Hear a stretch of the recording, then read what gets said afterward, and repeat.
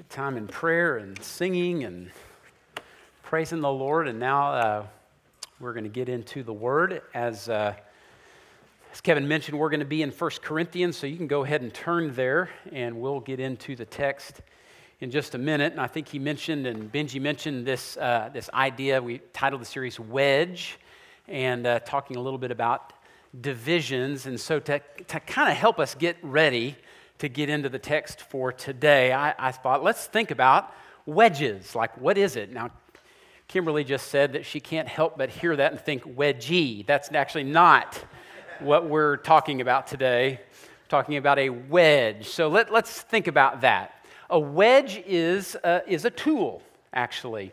It's a classical machine. I think it's considered like a simple machine, and it's shaped in such a way as to move things based upon its movement. So I've got a picture here, I think, coming up.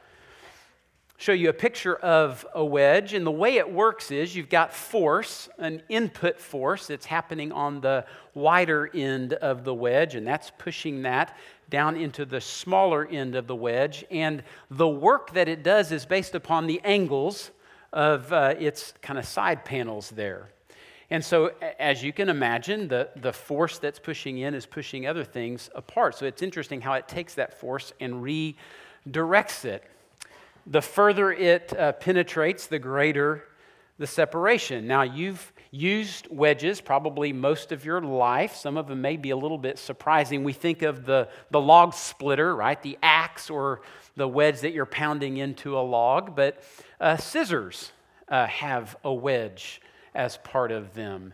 Knives have a wedge. They operate that same way. A shim, when you're setting a window or a door, uses that same principle. As you apply force inward, it is pushing outward to secure a window and a door. So wedges are great, really, really helpful, and useful when you're really trying to separate something, especially something that's inanimate. But here's the deal about wedges. They are the worst when they are put to work in the church. The absolute worst. They're destructive. They're divisive. And they completely contradict all that God intends for His people. Now, wedges in the church aren't made of steel or stone or any other kind of material like that. We're obviously talking about something figurative, but here's what they tend to look like. They often kind of come in the form of opinions or attitudes, allegiances, or customs that people have. And, a lot of times these wedges are hard to see until the damage has already been done. I wonder how many of you have experienced a split of some kind. Like, let's not even talk about a church yet. Let's just think about personally. You've probably experienced a relational split of some kind. Maybe it was a boyfriend or a girlfriend, maybe a friend or a roommate, perhaps a colleague, perhaps even a spouse. And here's what I have found in those kinds of situations. There's always at least one thing, and probably multiple things, that create the division to begin with. And most of the people can't see those on the front end, but they are crystal clear when you look back. Hindsight's 20/20, right? And I haven't met anybody yet who entered into a relationship of some kind intending to split, right? You've got the couple who stand at the altar and they say, "I do," never thinking in a million years that they're going to be in a courtroom saying, "I'm out." But it happens all the time, doesn't it? So, wouldn't it be great if we could see those wedges ahead of time and certainly acknowledge that they're there and do something about that? That could save a lot of heartache, save a lot of destruction and loss. So as we think about the church, we want to really invite God to show us where there might be wedges lurking in our community of faith. And we're not unique. There's churches all over the world, and those churches are full of people, and those people are sinful. And so, stuff happens. But what a great opportunity we have to learn from Paul and the church in Corinth how they dealt with the division that had occurred in their church. Now, last week, if you didn't catch it, Jeff actually gave us a backdrop, most of which came from Acts 18. That's where we see Paul going to Corinth to start the church. And we learned a lot about that city. It's a pretty rough and tumble kind of place. Pretty surprising that a church would even make it there, but it sure did. Paul started it. He was there for 18 months getting it established, and then he moved on. After being gone for a while, Paul got word that church was struggling in some ways. And so he writes a letter back, that's 1 Corinthians in 55 AD, and he's basically addressing the things that he had become aware of. He's helping that church with some issues around division. So we now get to sit and read this letter together and learn from it. I think Jeff mentioned that what we're going to do is break up the book, because it really lends itself to this, into various segments that focus on a variety of subjects. And so the first 6 chapters of 1 Corinthians deal with division. A number of aspects related to that, but that's the big idea. So that's why we called it Wedge. So let's just jump into the text here. Paul is checking in with Corinth and seeing how they're doing. And he begins his letter much like some of the other letters that he wrote. Those are also called epistles. So there are a number of epistles or letters that Paul wrote to churches throughout the Middle East there. And here's how he begins. Paul, called by the will of God to be an apostle of Christ Jesus, and our brother Sosthenes. So Paul was accustomed to introducing himself so they know who the letter's coming from. But it is interesting that he identifies himself as being called by the will of God to be an apostle of Christ Jesus. Now, he's not just playing a power card here. He's actually establishing the authority that he has to say what he's going to be saying. See, he knows where he's going with this letter. And in this case, he's really going to have to say some tough things to these folks. So he wants to make it very clear on the front end that the authority he has to say these things is not his own. He didn't just vote for himself and take charge. But he's saying, the Lord put me in the position that I'm in so that I could lead you in the way that you're going to be led as we go through this letter.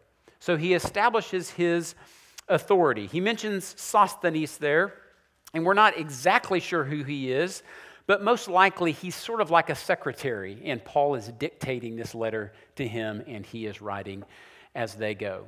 So then Paul shifts from introducing himself to a greeting. And once again, you're going to see some similarities with this greeting to greetings in some of the other letters. But let's go ahead and read through it here. He says, "To the church of God that is in Corinth, to those sanctified in Christ Jesus, called to be saints, together with all those who in every place call upon the name of our Lord Jesus Christ, both their Lord and ours. Grace to you and peace from God our Father and the Lord Jesus Christ." I don't know if you've been reading ahead. We asked you to go ahead and maybe spend some time throughout the week reading through these 6 chapters. And truly, if you'll do that, you'll be amazed at what you'll notice as you're going along. And the first thing that you might notice is how Paul is subtly anticipating some of the directions that he's going to go in the 6 chapters we're going to be studying.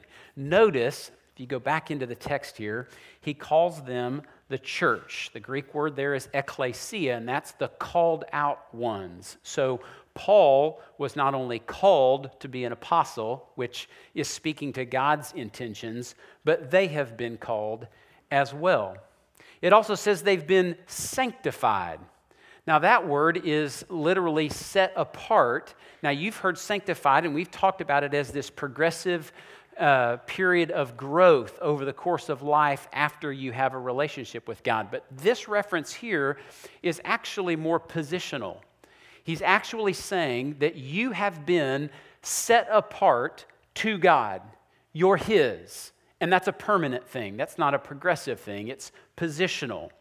But then not only are you sanctified, you've been called, there's that word again, to be saints. That's where he picks up the progressive idea of sanctification. That they're going to actually work out this position that they have in Christ over time in their conduct. So Paul's establishing the identity of this church, but here's where I want to really focus. Notice at the beginning he says, the church of God in Corinth. Now that's no mistake. If you look at some of the other letters, he phrases them a little bit differently. But the emphasis is the church of God, not the Corinthian church. It's really a matter of possession. See, the Corinthians, they were really big on themselves. And they had lots of grand ideas about the way things ought to be. And that wasn't just in the church. That was the culture of Corinth, as we learned last week. So Paul seems to be reminding them that this is God's church, not your church. Ben Witherington says this, Corinth was a city where public boasting and self-promotion had become an art form. And that certainly had made its way into the church. Leon Morris says the church at Corinth was in the world as it had to be, but the world was in the church as it ought not to be. So Paul is beginning to sort of set the stage here to confront them, certainly with great love and care, but he's trying to help them realign their perspective based upon the work that God has already done, having set them apart and established them as a church. He mentions two necessary provisions that they're going to need to keep in mind as they go forward and respond to his letter. He mentions grace and peace. And what a great reminder for all of us that this Christian life, even when we're confronted with hard things, we don't ever get away from our need for grace. I read this week as a description of grace. God's unending goodness toward his chosen people. His loyal, abiding love that translates into his faithfulness despite our disobedience. That's grace. Two words, unmerited favor. It's what God does for you and gives to you, which you do not deserve, but for which you can always give thanks. It's a beautiful blessing. So he's getting them set to now kind of wade into this conversation around the division. One last thing he does before addressing some of the issues that are at hand, he gives thanks. And that might seem a little bit strange. Some of the other letters that he sends to other churches, they seem to be doing better. But Corinth, you might think, I'm not sure there's a whole lot there that Paul can say thanks for.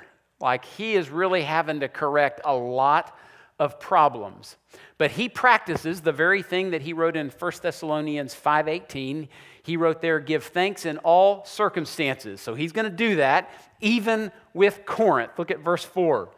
I give thanks to my God always for you. Why?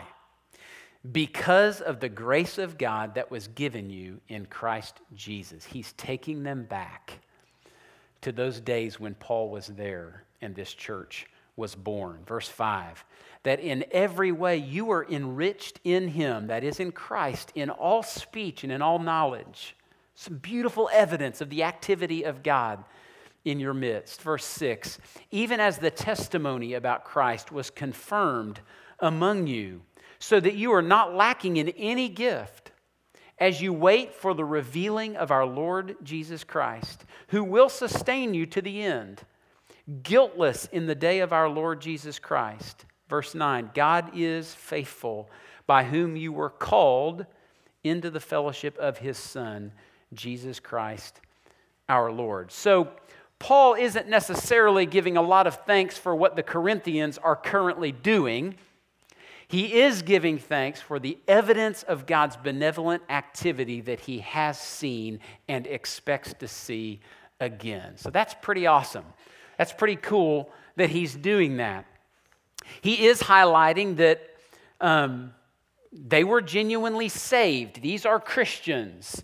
They're not faking it. He really saw evidence of God's work in their life. He saw change in their behavior, in their speech, how they related to one another. He saw evidence of the fruit of the Spirit and the spiritual gifts that God gives to His people and to His church. So all that to say, the birth was real. It was legitimate. But now they're having problems. It actually reminded me of the birth of our third child, Bo. And so we've got two. We've kind of been through all of that, pregnancy and delivery, and we kind of know a little bit about what to expect. And so here comes Bo. Great delivery. Everything goes well. We head home. And then after, I want to say, a week or two, we began to see that Bo really wasn't doing as well as we thought he should. Have you guys ever heard the phrase failure to thrive? Heard of that? So, Bo started great. But then we noticed that he wasn't thriving. He wasn't growing. He wasn't gaining weight. We thought something's wrong. So we went to the doctor and we said, hey, we're scared. We're worried about him. Is he going to be okay?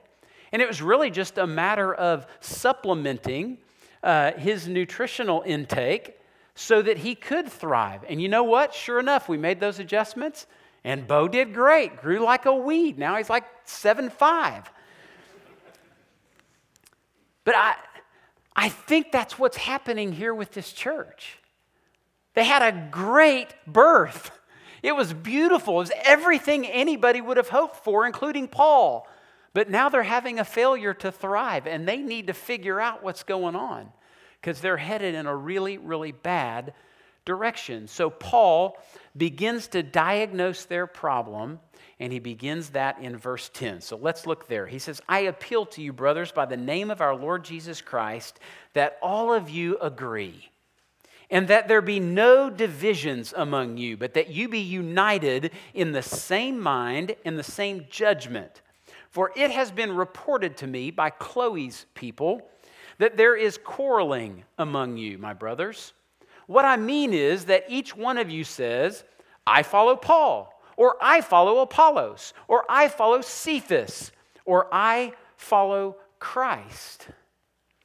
So we've got division here. He's identifying it, and we're going to get more specific, but he lays out the solution first and then the problem. So let's start with the problem in verse 11. Two key words there, quarreling and divisions actually points back to verse 10.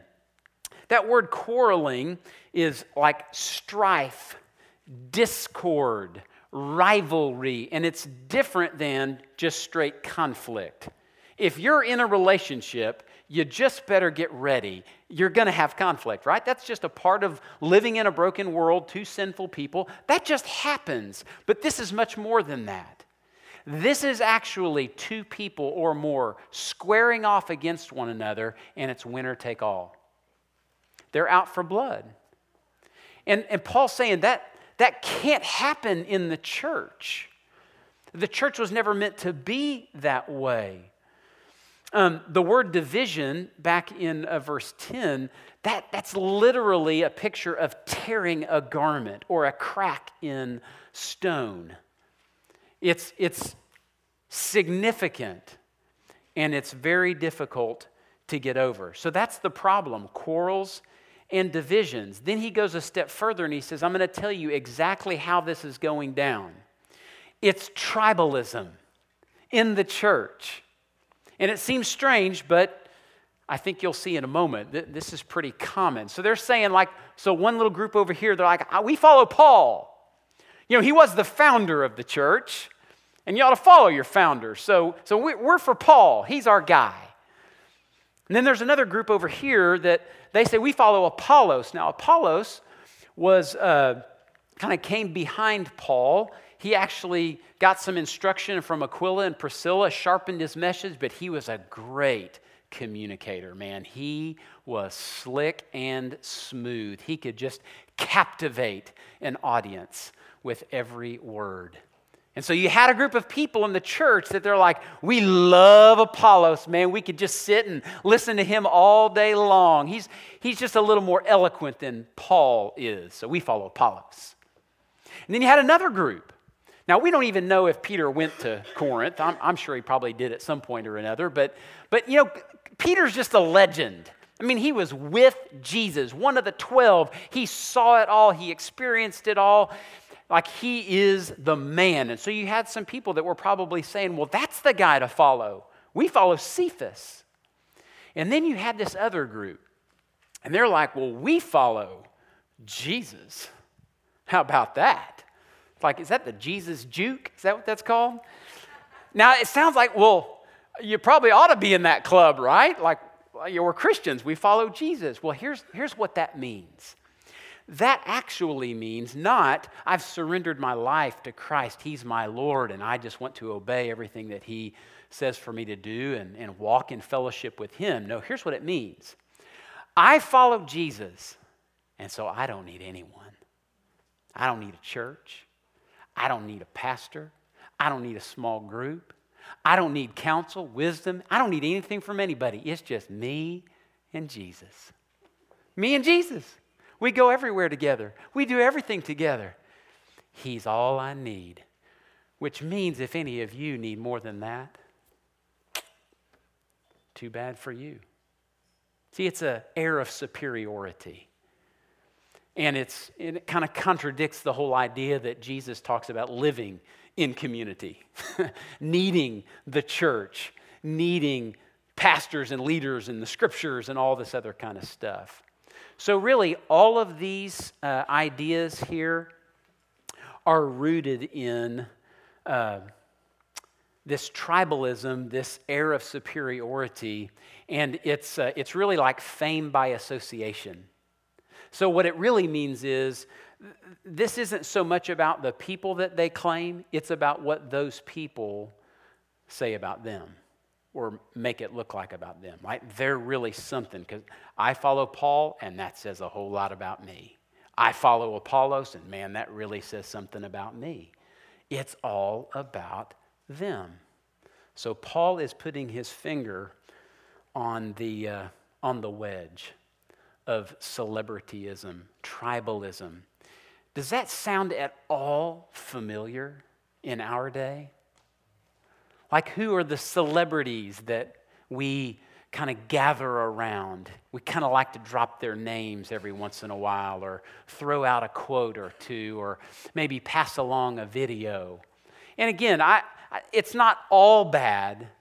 It's just bad when that begins to take on a level of significance related to our identity that it was never meant to have, when it puts us over others.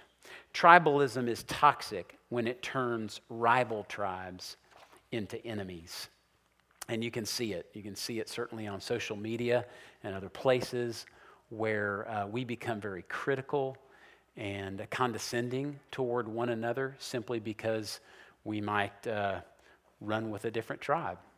So we need to be super careful about that. Paul offers a solution, and that is to mend what is torn. He actually uses a beautiful word here when he says he wants us to be united. It literally is this picture of mending torn nets, putting them back together the way they were intended to be from the beginning. He says, I want you all to agree. And he's not talking about uniformity here. It literally means to say the same thing. And what he means is to say the same thing about the thing that matters. So you can have disagreement. You can have different viewpoints on the lesser issues of life. But when it comes to the essentials, like the deity of Christ, the truth of God's word, the way of salvation, some of those kinds of things, well, we gotta agree on those things. Outside of that, there's a lot of room. Perhaps you've heard this statement before. It's so helpful when it comes to mending what is torn and dealing with wedges. In essentials, unity. In non-essentials, liberty. That means latitude, room.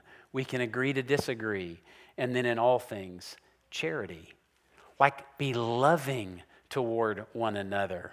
Not condescending, not critical, not harsh, but leave room for the diversity in the body of Christ. So important if we're to avoid the division that the Corinthians experienced.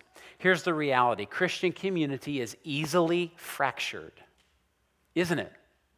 Has anybody in here ever gotten their feelings hurt by somebody in the church? Ever? Yeah. It happens, doesn't it? And you know what? You have hurt somebody's feelings in the church. At some point or another, you've let somebody down. You've dropped the ball, disappointed, something along those lines. So we're all guilty of that. And that can fracture the church, but it doesn't have to stay that way. Here's the deal. The gospel is the glue. The gospel is the glue. That's what helps us mend what is torn and broken. And that's where Paul finishes this segment, beginning in verse 13. He asks some questions with some sarcastic kind of flair, but he's really trying to wake them up and get their attention. He asks in verse 13, is Christ divided? Like, if Christ established this church, if it's his, is it divided? Does he love some people in the church more than others? Does Jesus play favorites in the church? Was Paul crucified for you? Whoever that celebrity is that you follow around and sing their praises and tweet their stuff, like, did they die for you? Did they shed their blood so that you could be forgiven? Was it in their name that you were baptized? See, these questions, they're sobering, aren't they? It's a wake-up call to go, where have I really placed my hope and trust? Is it in earthly things or is it in Christ? Paul says in verse 14, I thank God that I baptized none of you except Crispus and Gaius. That's a little surprising. So that no one may say that you were baptized in my name. He's avoiding being celebritized as a baptizer, right? And then he sort of wakes up, oh, I did baptize also the household of Stephanas. Beyond that, I don't know whether I baptized anybody else. I love that. It's like, I wish I could have just been there and seen Paul just going, just keep moving. Go to verse 16. Now, he's not diminishing the significance of baptism. He's actually just putting it in its right place. He's trying to say that rather than the church, those people that are yelling for their celebrity leaders or their celebrity baptizers, he goes, rather than focusing on the person who did it, why wouldn't you focus on what it was actually representing? Because baptism points to death, burial, and resurrection, conversion, life in Christ. Not in Paul, not in Apollos, not in anybody, but Christ. He's saying you got to reorient your focus there and see baptism for what it really is. It's an opportunity for all of us to see, oh, this is the body of Christ. This is the body that Christ prayed would be one. And they've shared in that thing together. So, Paul would say, keep the main thing. And that's exactly what he is doing here. He is bringing them back to focus on Christ. Look at verse 17. For Christ did not send me to baptize, but to preach the gospel. And not with words of eloquent wisdom, lest the cross of Christ be emptied of its power. So, he recognizes that baptism doesn't save, the gospel saves. By grace, through faith, not as a result of works. He's like, that's the message, and we got to preach the gospel. And those who believe, they need to be baptized. But even if they weren't baptized, that's not the issue. There's a matter of obedience there. We can work on that, but that's not what we're dealing with here. We're dealing with salvation, conversion, the purpose of the church. The church is meant to preach the gospel. And he says, not with eloquent wisdom. Remember again, the Corinthians are all about saying everything in beautiful, flowery language that has everybody captivated. He's saying, I'm not going after that. In fact, if my focus is on saying it perfectly, I might actually lead people to pay more attention to the way I said it than to what I said. Like, we got to get the message, the content, and just being able to say things really well doesn't mean it's true. So we actually ought to be fairly careful about being sucked into believing something, thinking something, accepting something simply because it was said so well. We ought to be a lot more discerning than that. So the gospel is the main thing. It alone levels the playing field for all of humanity in terms of our sinfulness and our significance. That's the thing that brings us back to the truth that we love because he first loved us. We forgive as we have been forgiven. We consider others more important than ourselves because that's what our Savior did when he laid down his life on the cross. That's the gospel. And that's the difference that it makes in our lives. The gospel message isn't in need of enhancement, just faithful delivery. The gospel is not in need of enhancement. We don't need to dress it up. We just need to faithfully deliver it. And in every way imaginable, in word and in deed. Every possible way we can do it. I love what Paul says in 2 Corinthians. Again, thinking about that culture and their fascination with language, he says, we are not like so many peddlers of God's word, but as men of sincerity, as commissioned by God in the sight of God, we speak in Christ. Love that. It's a great perspective. It's also been said this way. We, that is in the body of Christ, those who have been saved, we are nobodies telling everybody about somebody who can save anybody. Isn't that awesome? That's who we are. Nothing fancy, nothing slick, just the truth, shared by grace. I'll wrap up with this. Chuck Swindoll, as he summarized this segment, these 17 verses, here's what he had to say. When we take our focus off Christ, and I might put in parentheses there, and the gospel, our gaze necessarily fixes on something else. Selfish pursuits, personal opinions, marginal issues, or favorite personalities, to name a few. This misplaced focus leads to divisions. Divisions lead to quarrels. Quarrels bring cliques. And cliques are just platoons awaiting orders to strike. In other words, when church members fail to focus fully on Christ and the gospel, the result will be controversy and conflict.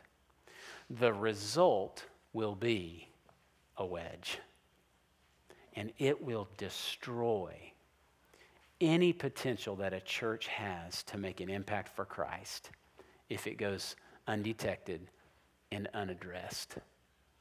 So here's what I want to ask you to do this morning in response to this message. We're just getting started. Great stuff to think about and receive and reflect upon. So I want to ask you, if you would, this morning, just before the Lord, to just say, what is it that I might need to see today that I didn't see before I came in here today? Or what might there be that I have diminished or kind of neglected that I really need to give some attention to? Something that might actually bring about division or conflict in an inappropriate sort of way. So let me just give you a minute to do that. And here's the deal. Go back to what Paul said. Man, there is grace upon grace. Much better for you to acknowledge that and begin to address it than to just let it go and to bring about division. So ask the Lord some of those questions, if you would.